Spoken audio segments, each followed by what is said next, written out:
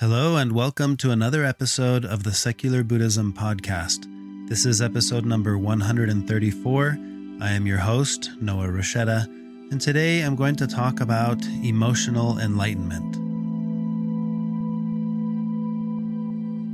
As always, keep in mind you don't need to use what you learned from Buddhism to be a Buddhist. You can use what you learned to be a better whatever you already are. If you're new to the podcast, feel free to listen to episodes 1 through 5 or visit secularbuddhism.com and click on Start Here. That will give you a good introduction to a lot of these basic teachings and concepts that I talk about in the podcast. And if you are looking for an online community to practice with and interact with, consider becoming a supporter of the podcast by visiting secularbuddhism.com and clicking on the top link that says Join our online community on Patreon. So before we jump into the podcast episode for today, I want to share a few thoughts about the Zen koan that I shared at the end of the last podcast episode. So the Zen koan I shared goes like this. Once, Ma-Tzu and Pai Cheng were walking along and they saw some wild ducks fly by. "What is that?" the master asked. "Wild ducks," Pai Cheng replied. "Where have they gone?" "They've flown away," Pai Cheng said. The master then twisted Pai Cheng's nose, and when Pai Cheng cried out in pain, Ma-Tzu said, "When have they ever flown away?" Now this is another fun Zen koan, in that it does the same thing most Zen koans do. It presents you with a little story and kind of leaves you thinking like, what is that all about? So I wanted to share some of the thoughts that were shared in our Patreon community. And we discussed the Zen koan there anytime that I share a koan in the podcast episode. So this first thought comes from Denise, who says, quote, "Pai Cheng says the ducks have flown away. But if you could ask the ducks, they probably don't think they've flown away. They might think they were on their way to finally arrive somewhere." This koan is to me a reminder that it is important not to hold our views too strong.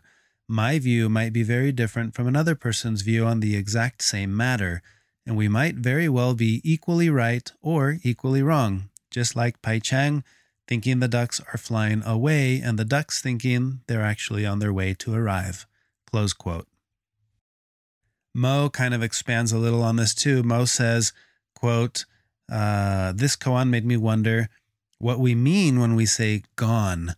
When is something here and when is something gone? In actuality, there is no clear line between the two and nothing is ever truly gone, in the same way that it is never truly here because of the nature of interdependence. The ducks may seem to be gone, but if you ask yourself what is a duck, you start to realize there is no such thing as an individual duck that is independent and separate from the rest of the world. It is by nature dependent on the causes and conditions of everything around it. Now that I think of it, this koan leads me to the Becoming Nobody episode. Like I am nobody, the duck is also nothing, and it is never gone because from one point of view, it was never here, and from another, it is always here." Close quote. I enjoyed those thoughts by Mo. Anushka says, quote, "When I first heard this koan, I imagined a state where the ducks are flying but not going anywhere. I then started thinking, what is flying? Then if it's not going, for example, transitioning to another place, in my mind, I could still see ducks flying but not necessarily going anywhere. A state of flying or a state of movement, but not gone yet and not away yet. I then landed on a final thought, well, who is doing the going? And I wondered if it was Pai Cheng because he was the one projecting the idea of their going, their departure. All of this reminds me of how we impose our interpretation on events that happen and how we get so caught up in things that haven't happened yet or will happen at all." Close quote. And then the final thoughts I want to share with you come from Robert, who says, quote, "Ducks fly south for the winter and fly north in the summer. So Pai Cheng may have assumed that they were flying away somewhere as they do, depending on the season. The master may have been trying to get Pai Cheng to relate duck migration with our thought migration. When we sit to meditate, our thoughts come and go away. Depending on the season of our life, that day or moment, our thoughts may be with us or away from us. In winter, our thoughts are away, and we know not where. In summer, we have our thoughts focused on our breathing." Close quote. And I really enjoyed everyone's thoughts, their interpretation and analysis of this specific Zen koan.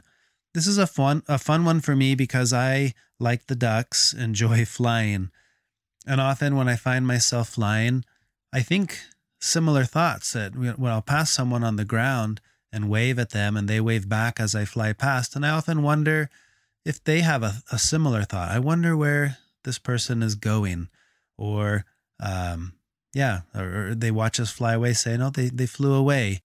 And just like the koan invokes that deeper thought of, well, when have we ever flown away? From my perspective as the flyer, I'm always just right there where I am. I'm not flying away, or I'm not flying away from anywhere, or I might be, and I might be coming towards somewhere. Like it's, going and coming is just the perspective thing. But from my perspective, wherever I am in that moment, I'm just flying. That's what I'm doing. And I think like the ducks, so many good thoughts were shared here, that the nature of interdependence, the nature of impermanence, the nature of seeing things from a certain perspective. These are all great thoughts that I think are really relevant to this specific koan. And of course, the most important one is, what does this make you think of? What does it invite you to ponder about? And I wanted to share some of my thoughts regarding this koan as they link into the overall concept that I wanted to discuss in this podcast episode, which is the notion of emotional enlightenment. But before I dig into what that means to me, I want to update you on a couple of things just to explain how I even started thinking about this concept. As many of you know, I've kind of maintained you updated. In the past few weeks, I've been missing in action, and I had to go to Texas because my dad was having a procedure done, and I wanted to be there with my family to provide support and to be there with my dad and to help my mom. While being there, she can run errands and do things that she needs to do, which she can't normally do because she's with my dad. And in a nutshell, we're going through a transition phase with my dad, with his health and advancing in his age. We celebrated his 80th birthday while I was there, and I was spending time with my family. And during the course of this time, I decided to spend a little bit of time revisiting some of my old stomping grounds. I grew up in Texas, and it was fun to go drive to the old neighborhood where I grew up, the first house that I remember. And this is a house that's at the end of a cul-de-sac. And my memories of the neighborhood, of all of our neighbors, all the other kids that I used to play with out there, I have very fond memories of this specific stage of my life. And across the street from the house, there's a creek. And I remember going down to the creek, and there was a pipe we used to walk across. There was a bridge where we would play under the bridge in the water, to overturning rocks there, looking for crawdads. Just lots of fun memories growing up in this specific neighborhood, in this specific home. And it was fun to go back there. And when I pulled up to the house, I parked it's a cul-de-sac. So I just parked in one of the available spots, and it happened to be right in front of one of the neighbors' homes. And as I got out of the car, I saw the lady who lives in that house outside doing some yard work. So I walked up and said hi to her. And this specific house has two giant stone eagles greeting as just like statues there at the entrance to the house. And as I was talking to this lady, I told her, I remember when those eagles were set up here. And she was shocked. She was like, whoa, we've lived here 5 or 6 years or whatever it was. And I've never known the story of these eagles. And I said, yeah, the lady who used to live here was obsessed with eagles, and she had all things eagles inside her home. And I remember when she put these statues out here, and they were actually painted gold at the time. They looked like golden eagles.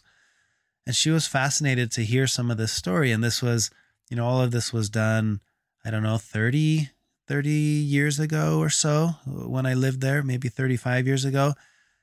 So as I related more of the memories I had of the neighborhood at the time, we started chatting, and another neighbor came out. She was getting ready to walk her dogs, walked past. This neighbor introduced us, and then that neighbor stayed, and then a third neighbor came out. And before we knew it, the four of us, three neighbors and myself, were just out there talking, and they were asking me all kinds of questions about this specific neighborhood and what things were like 30 or 35 years ago when I lived there. And I was sharing a lot of my memories, talking about who lived in this house, who lived in that house, certain stories I had of that reminded me of this area, and this phase of my life. And it was a really fun experience to speak with these total strangers who, for this one moment, we were all bonded by the unique attachment that we each have to this specific cul-de-sac, this little neighborhood, and these specific homes. And in this case, I felt like it was kind of unique because the home that I lived in and all the homes right around it were built by a family friend of ours from Mexico, who that's how we ended up buying that house. Our friends built these several homes. They moved up from Mexico, built several homes, and we ended up buying one of them, and we knew everyone who lived in all of the other ones. So they were kind of speaking to someone who represents the original building of the neighborhood, so to speak. And it was a really cool experience for them. It was a really cool experience for me, but it was fascinating to realize how different this neighborhood is now. There are no kids who live on that street. When I grew up there, almost every home there had kids, and we were all friends and we all played outside. It had a very different feel and a very different dynamic than what the neighborhood has now. Now it's a neighborhood where a few of the neighbors know each other, the three that I was with, and they were telling me that the other neighbors, specifically the ones who lived in my house, that they don't interact with anyone else who lives there, that they just keep to themselves, that they're a little unfriendly and kind of unpleasant to be around, and they don't seem to enjoy anyone else's company. And a few other neighbors are like that. And it was interesting to kind of get a vibe, a feeling for what this neighborhood is like, and thinking how different this neighborhood is from the neighborhood I grew up in. And yet here it is. It's the same neighborhood. Not one single family from my time growing up there remains. It's all new families. And it got me thinking about just this concept of seeing through the lens of interdependence and through the lens of impermanence, that you can have something, we'll call it a neighborhood. And in this case, it was really our street, right? Just everyone who lived in the cul-de-sac.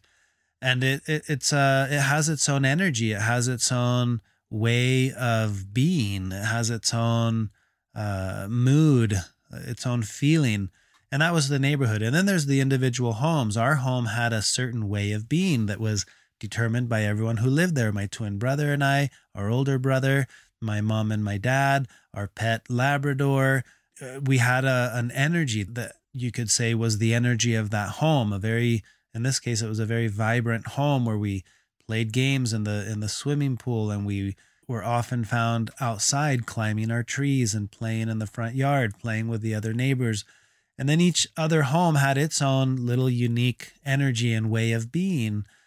And none of that remains. All of these homes are completely different in terms of energy and vibe. I don't even know how to say it. Just whatever that word is, that's ambiance.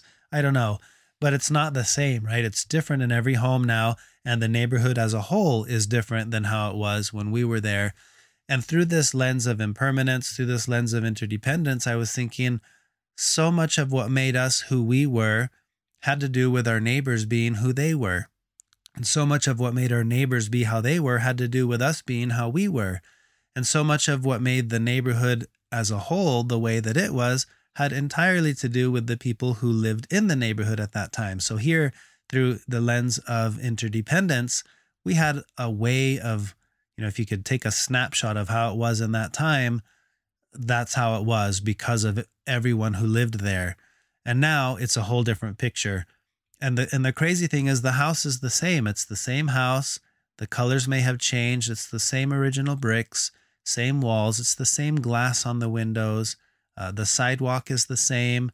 The several of the trees and plants look different because they've changed over 30 years, but there were several elements that seemed the same, and it kind of got me thinking along the lines of non-self. Like if the house or the neighborhood has a way of feeling, that feeling is an illusion, right? There's no, I guess you could call it the soul of the neighborhood or the soul of the house, and yet there actually isn't one. It's just that energy and that vibe that it has, which is real and feels very real, is not permanent. And I thought in the same way, that sense of self is really no different. Like the DNA of my body may be the same as the one that was there when I lived in that neighborhood, but that was the 10-year-old me who lived there.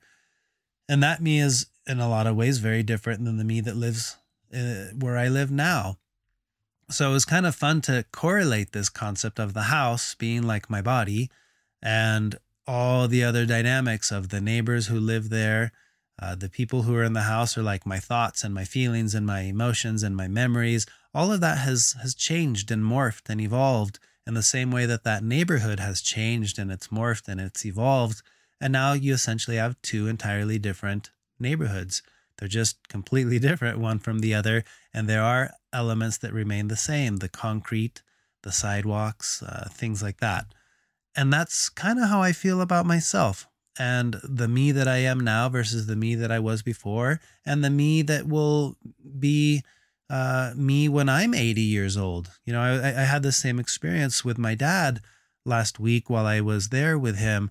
And we had a lot of fun bonding moments and just reminiscing and nostalgia and talking about his life experience and what it was like growing up in an orphanage and what it was like, different milestones of his life. And it was fun to realize, like that house, these are stages that have come and gone, and they've changed. Now, in front of me, I had this 80-year-old man who has lived a very full life, full of all these cool chapters and cool milestones, but those are long gone. In the same way that the neighborhood of yesteryear, of 30 years ago, is just not the same neighborhood that's there now. And of course, I was going through all of this simultaneously experiencing all these intense emotions, right? Because I'm visiting my old stomping grounds. I'm spending time with my dad who's battling cancer and he's dealing with health issues. He's entered a new stage in his life that's not the same stage that he's been in prior chapters. And we're kind of coming to the realization that this is just a new stage. Things are changing, and we all know the inevitable outcome of all of our lives, right? Is that eventually the book closes, the final chapter is done, and it's all over. And it got me thinking, what a cool experience it is to see life as a whole as the greatest journey, the greatest adventure. I thought of this because when I was there in the neighborhood and I walked down to the creek and I was replaying memories of going exploring in the creek with my brothers and just these little epic adventures that, as I remember them in my head, those were just little chapters, right? It was a little story within a chapter. And yet I've wanted at times to identify or single out a memory and say, this one here, that's the big journey. But no, it's the whole thing. The whole thing has been the big journey. To be alive is the greatest adventure story ever told. And I think it was really fun to have that feeling while I was there, reliving some of these memories of my past. It was a really cool experience. And then as I navigated all of these things and these emotions, intense emotions at the time, and even now as I sit and think about it, it helped me realize that there's this concept that I've been playing around with in my head called emotional enlightenment. And for me, this isn't about achieving a certain state. It's really the radical acceptance of whatever state it is that I'm currently experiencing. And it made me recognize, I've echoed this in the past in other podcast episodes, that there is a level of equanimity that can be spread out across all my thoughts, all my feelings, all my emotions. And for, many years of life, I've been chasing after one. It's like I want this one and I want to avoid this other one.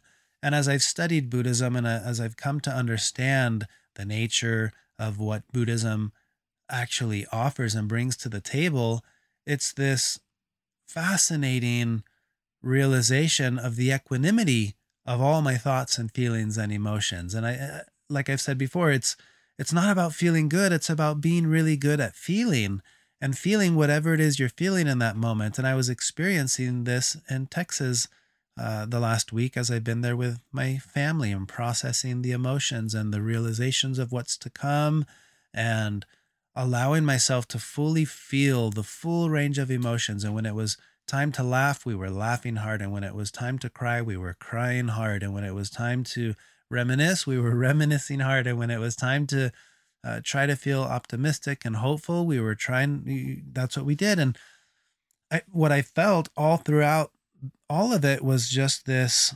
equanimity across the full range of emotions. And it made me kind of come across this notion of this is what I guess would be emotional enlightenment. It's the recognition that all my emotions are completely valid and completely fine. And the radical acceptance of whatever it is I'm experiencing in that moment offers me the peace that ironically I thought could only come by having this emotion and not having that other emotion. But no, the peace came from fully accepting whatever emotion is there, whatever emotion is present. And as I mentioned, there was a broad range of emotions while we were there. And then that line of thought of emotional enlightenment, it's like being able to fully accept any emotion that you're experiencing and recognizing how it's the chasing after one and the rejecting of another that puts us in this crazy game that we can't win. And by recognizing all of them are just what they're just thoughts and feelings and emotions that arise, a lot like the ducks, right? In the Zen story, the ducks are just flying, and our thoughts are just flying, and our emotions are just flying. And I, as the observer, I'm the one that says, "Oh, where did happiness go?" And I think the Zen master would twist my nose and say, "When has happiness ever gone?" Right? That's just a perspective. And from one perspective, I might say it was here and now it left, so it's gone, but it's never been gone. It's never, same with sadness. It's never been gone. Same with anger. It's never been gone. They're all there all the time. It's just the shift of perspective and the shift of focus that helps us to see and pay attention to one a little bit stronger than the other. And that to me is a really cool mental exercise and a mental correlation. And it inspires me to want to spend time thinking about what things I'm grateful for. And this is what I did as I walked the neighborhood. I was just grateful for all the range of emotions and memories and experiences that I had while I was there. And not just the pleasant ones, there were unpleasant ones too. Interactions with neighbors that may have been unpleasant, or dealing with new experiences as I was growing up that there were unpleasant moments. And just being grateful that I was a part of this incredible adventure called being alive.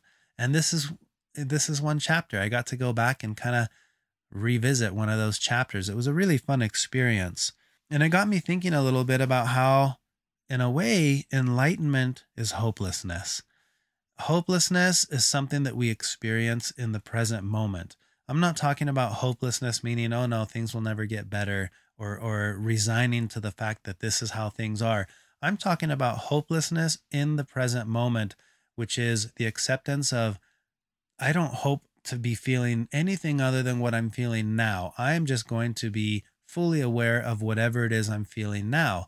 So in that, there's no hope of feeling anything different than what I'm feeling. This is just what I'm feeling.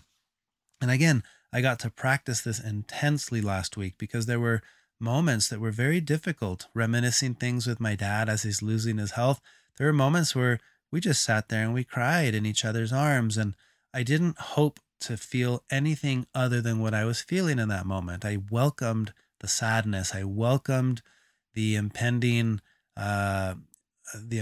fear of loss. I welcomed the gratitude, and I welcomed the humor in thinking of some of the fun stories. Like I welcomed all of it. And in that sense, I was experiencing total hopelessness, and it was such a beautiful thing. I didn't hope for anything to be other than how it was. I was fully accepting the broad range of emotions as they were arising, just as they were in the present moment. And I think hopelessness gets such a bad rap. It has such a negative connotation in our typical Western way of thinking. And here I was experiencing truly utter hopelessness. And I was so at peace because I was just allowing myself to fully feel whatever it was that I was feeling in that moment. I didn't hope to be experiencing anything else. I just was fully aware of whatever was there. And I watched it change. We would feel this, and then that would lead to this thought, and that would lead to this memory. And boom, here we are now experiencing another emotion. And then you just watch that, and that one morphs, and that one changes, and then boom, another emotion. And it was a really neat process. It was a really fun experience to spend some time with my family. My two brothers were there, my parents, like it was the whole family gathered, spending some quality time with my dad, celebrating his 80th birthday, and just trying to help him have strength to recover from this procedure he had just gone through and the upcoming intense procedures that he's facing with his cancer. And it was a really cool experience. But what came out of all of it was this notion in my mind of emotional enlightenment and the concept of hopelessness in the present moment being a beautiful thing. And that's not to say that I do think hopelessness towards the future, that can seem really difficult, right? I'm not talking about the future. I'm only talking about the present. Hopelessness in the present moment allows me to fully accept whatever it is I'm experiencing now and to act skillfully on whatever's going to have to happen next, which ironically is what gives us hope about the future, that we're going to handle it a little bit better than we thought we would, because we're actually being more skillful about it than just sitting in the present moment, wishing that the present moment was something other than what it is. So again, I just want to get back to that, apply this concept of hopelessness specifically to the present moment. So those were the thoughts I wanted to share with you. That's all I have for this podcast episode. This was somewhat a way of me just trying to get back caught up with having a podcast episode out. As always, thank you for listening. If you want to support the work I'm doing with the podcast, consider becoming a patron and joining our online community where we discuss these koans and we discuss the podcast episodes. There's even a book club study group in there. You can learn more about this by visiting secularbuddhism.com. As always, if you enjoyed this podcast episode, share it with others, write a review, give it a rating on iTunes. All of that helps. And that's all I have for now. But as always, I look forward to recording another podcast episode soon. And before I go, I want to share another Zen koan with you to work with between now and the next podcast episode. So this one goes like this. As the roof was leaking, a Zen master told two monks to bring something to catch the water.